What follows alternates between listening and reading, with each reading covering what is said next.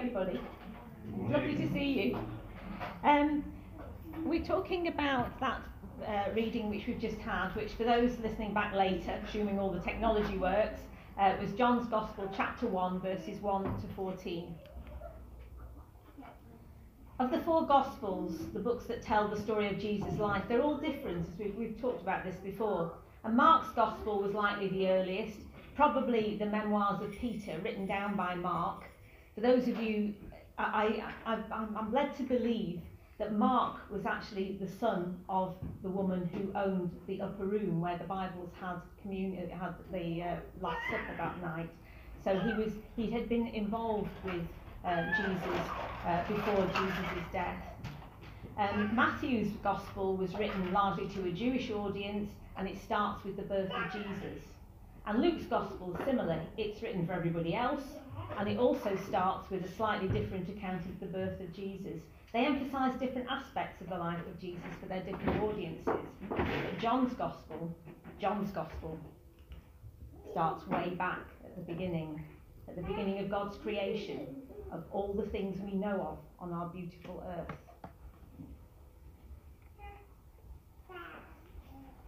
John's Gospel starts in the beginning.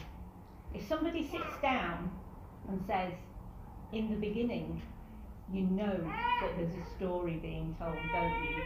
You get excited because you know that there's a story on its way. And this story in John's Gospel takes you back to the book of Genesis, when God, the Word and the Spirit were all present. God breathed the spirit of life into his creation and ultimately into the first human beings. Human beings were made in the image of God as part of that act of creation. There were a lot of other ancient civilizations around at that time. At the time, our scriptures, our Old Testament, the Hebrew Bible, was being written down. And a lot of the ancient civilizations, in their stories, the gods of their gods, it shows the gods as keeping themselves separate, of using and abusing human beings for their own purposes, as slaves essentially. But our God doesn't keep himself separate and never has done. The story that John tells in his Gospel is of God introducing himself, the God-man, who becomes part of his own creation when Jesus is born on earth. He came to walk as humans walk, to really get down to the nitty-gritty of what it's like to be born on this earth. And he did so that we, not so that he could understand us, but so that we would finally to get to understand what God is really all about, what he really wants for his beautiful creation. In his Gospel, John mentions the light of God a lot, including here right at the beginning. And this particular verse 9, the true light that gives light to everyone was coming into the world. And that was the coming of Jesus. It led me to think, I was thinking last night about light. What we use light for and how we use it. And one of the things we do, as we all experienced last night, we use light to celebrate. Lots of people set off fireworks, don't they? And some of them sound like bombs and are a bit frightening. But you see quite a lot of fireworks, and some of them are pretty and beautiful. So we use light to celebrate. The most obvious thing we do with light is to enable us to do things after it's gone dark. So we can actually continue to do things when the light's gone. We use light to keep us safer on our streets, and we feel worried if the street lights are out, don't we? Because we're worried that we might not see danger if there's any around. It makes you feel uncomfortable if you can't see what's going on. We use light to guide people who are out at sea, the lighthouse warns people either that there are dangerous rocks there and to avoid it, or else they can show the way, guide the way to a harbour, which will be safer for the boat. We use light to help us look for things. And it made me think, actually, the other day, I was seeing the light shining through the window, the sunlight, and thinking I really must do some dusting. Because the thing about light is it shows up stuff, doesn't it, really? And one of the reasons that as a tradition we do spring cleaning is because suddenly in the spring light you can see everything and you think, gosh, I better get on with something here. I work in the health service and we use light when we want to actually look closely at something to be able to see what's wrong with it and to put it right. And we look at all sorts of bits of people in that way to try and help to put things right for people. But in our country, we're really, really lucky. And I know some of you have lived in other countries, particularly India, and we have such easy access to light in this country. It might change this year as electricity light prices go up. People might have to switch the lights off more. And we do get people making choices between food and power and light as money gets tighter. But many, many people in developing countries all around the world are known as to live in light poverty. If you live in light poverty, that means after dark you can't do anything really. And if you can provide or help people to access light, you can enable children to do their schoolwork, as you see here, and which helps them with their education and can lead them out of a life of poverty. Or help adults to continue doing their jobs after dark, perhaps when it's quieter, when the children have gone to bed and they can get on with some work, or swap for education courses or whatever, to improve their lives and help them to move out of poverty and get a much better and brighter future. And light is mentioned in the Bible lots of times. I won't ask if you know how many verses it is, because I didn't until the other day, but it's in our Bible there are 232 verses that mention the positive nature of light, which is 2/3 of all the books in the Bible mention light. So back to thinking about Jesus, from verse 4 of that reading, in him was life, and that life was the light of all mankind. Why does light give life? I think light gives life because it allows good things to be done, things to help and heal people. But one of the things that light does is to expose crimes against people. We have a saying that things that are done in the dark will ultimately be seen in the light. And if you can spot what's going wrong in the darkness, and the crimes that are being committed against people away from public view, and it can be all sorts of things, then light can expose harm, but it can also result in true healing as a result of that. So God's light helps us to see clearly. It helps us to see the world as God sees it. God's light helps us to see what's wrong, but it also helps us to see how to help to put things right. Later in his life, this is from John 8, Jesus said, I am the light of the world. Whoever follows me will never walk in darkness, but will have the light of life. By following his teachings, we start to understand how life should be lived. Jesus constantly talks about the kingdom of God as he preaches, as he walks around and preaches and talks to people. And as we learn from him how we should be living, we start to reflect the image of God to the surrounding people. And we start to see things as God sees them. We start to see other people as God sees them. And that starts to drive us to live differently. So what? It's all very interesting, but so what? What does that mean for us as we live our lives today? One of the things that Jesus said, who did Jesus say are the light of the world apart from himself?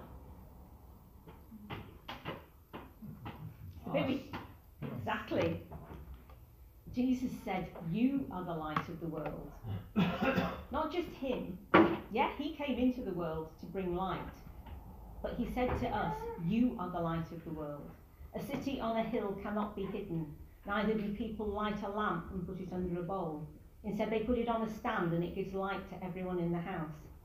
In the same way, let your light shine before men, that they may see your good deeds and praise your Father in heaven. It's not just about us enjoying the light that we've been given. It's about spreading it around. It's about it being visible to the people we meet every day. How will people know that we know Jesus unless they see that the way that we behave is different to other people around us? How do we stand out unless people see that we're different in some way? As I say, Jesus constantly talks about the kingdom of God. And the kingdom of God is all about truth and justice and peace and wholeness for everybody on earth. And the peace that is talked about when Jesus talks about the kingdom of God is shalom, which is the Hebrew word meaning peace, harmony, wholeness, completeness, welfare, tranquility. It means fair shares for all, no hurt, no hunger, no thirst, no poverty because of unfair distribution of wealth. That's the kingdom of God.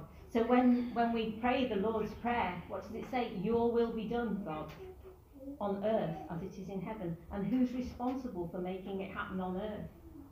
Jesus' followers. We have that responsibility.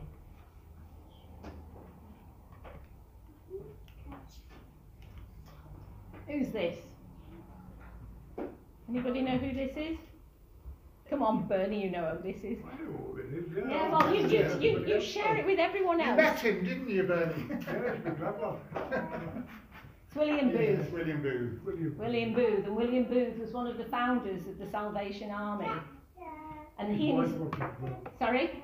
I know, I'm just coming on to that. He and his wife Catherine left a very genteel country church in, I think it was Yorkshire, Brighouse in Yorkshire, because they felt they weren't where they were really needed, because people were more worried about how nice the church looked rather than what the people in the surrounding area how they were coping. And William Booth and his wife were determined to follow the teaching of Jesus, so they both moved to East London, which was an area full of poverty, alcohol abuse and crime. It was to Whitechapel. And there he set about making a difference, bringing God's light, God's healing and wholeness to people who desperately needed it. At one point, as he was walking along late at night, Bramwell, his son, pointed out destitute men sheltering and shivering under one of London's bridges. The response of William Booth was, not, oh, how sad. The response of William Booth to his son Bramwell was, do something. And that was the early beginnings of Salvation Army hostels, taking people off the streets. There are some. William Booth was a great orator, a great speaker, and I'm going to show you some words which I'm sure some of you will be familiar with. They always make a tingle run down my spine. He said them in a Salvation Army rally, which was held in the Albert Hall in 1912. This was very shortly before the end of his life. Incidentally, for William Booth's funeral, 40,000 people attended his funeral. I think we can safely say he made an impact. And one of the people sitting in his funeral at the back, trying to hide almost, was the then Queen Mary. She was trying to make sure that she wasn't seen because it was all about this man. While his coffin was lying in state, 150,000 people filed past. But anyway, this speech that he made at this last Salvation Army rally that he attended in 1912, as I say, shortly before the end of his life, and I say, some of you will know these words, but they give me a tingle every time I see them. While women weep, as they do now, I'll fight. While children go hungry, as they do now, I'll fight. When men go to prison, in and out, as they do now, I'll fight. While there is a poor lost girl upon the streets, while there remains one dark soul without the light of God, I'll fight. I'll fight to the very end. We're just going to show a short video just reflecting on those words. It's actually, as far as we know, it's a real recording of that particular event. Keep going.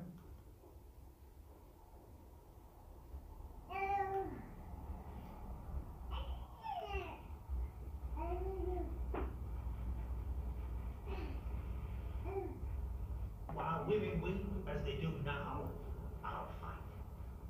While little children go hungry as they do now, I'll fight. While men go to prison in and out as they do now, I'll fight. While there is a crooked land, while there is a poor lost girl upon the streets, while there remains one dark soul without the light of God, I'll fight. I'll fight to the very end. I will fight. I'll fight I'll fight. to keep families together. I'll fight to make sure all children have a good start in life. I'll fight because everyone needs loving and stable relationships and friendships. I'll fight.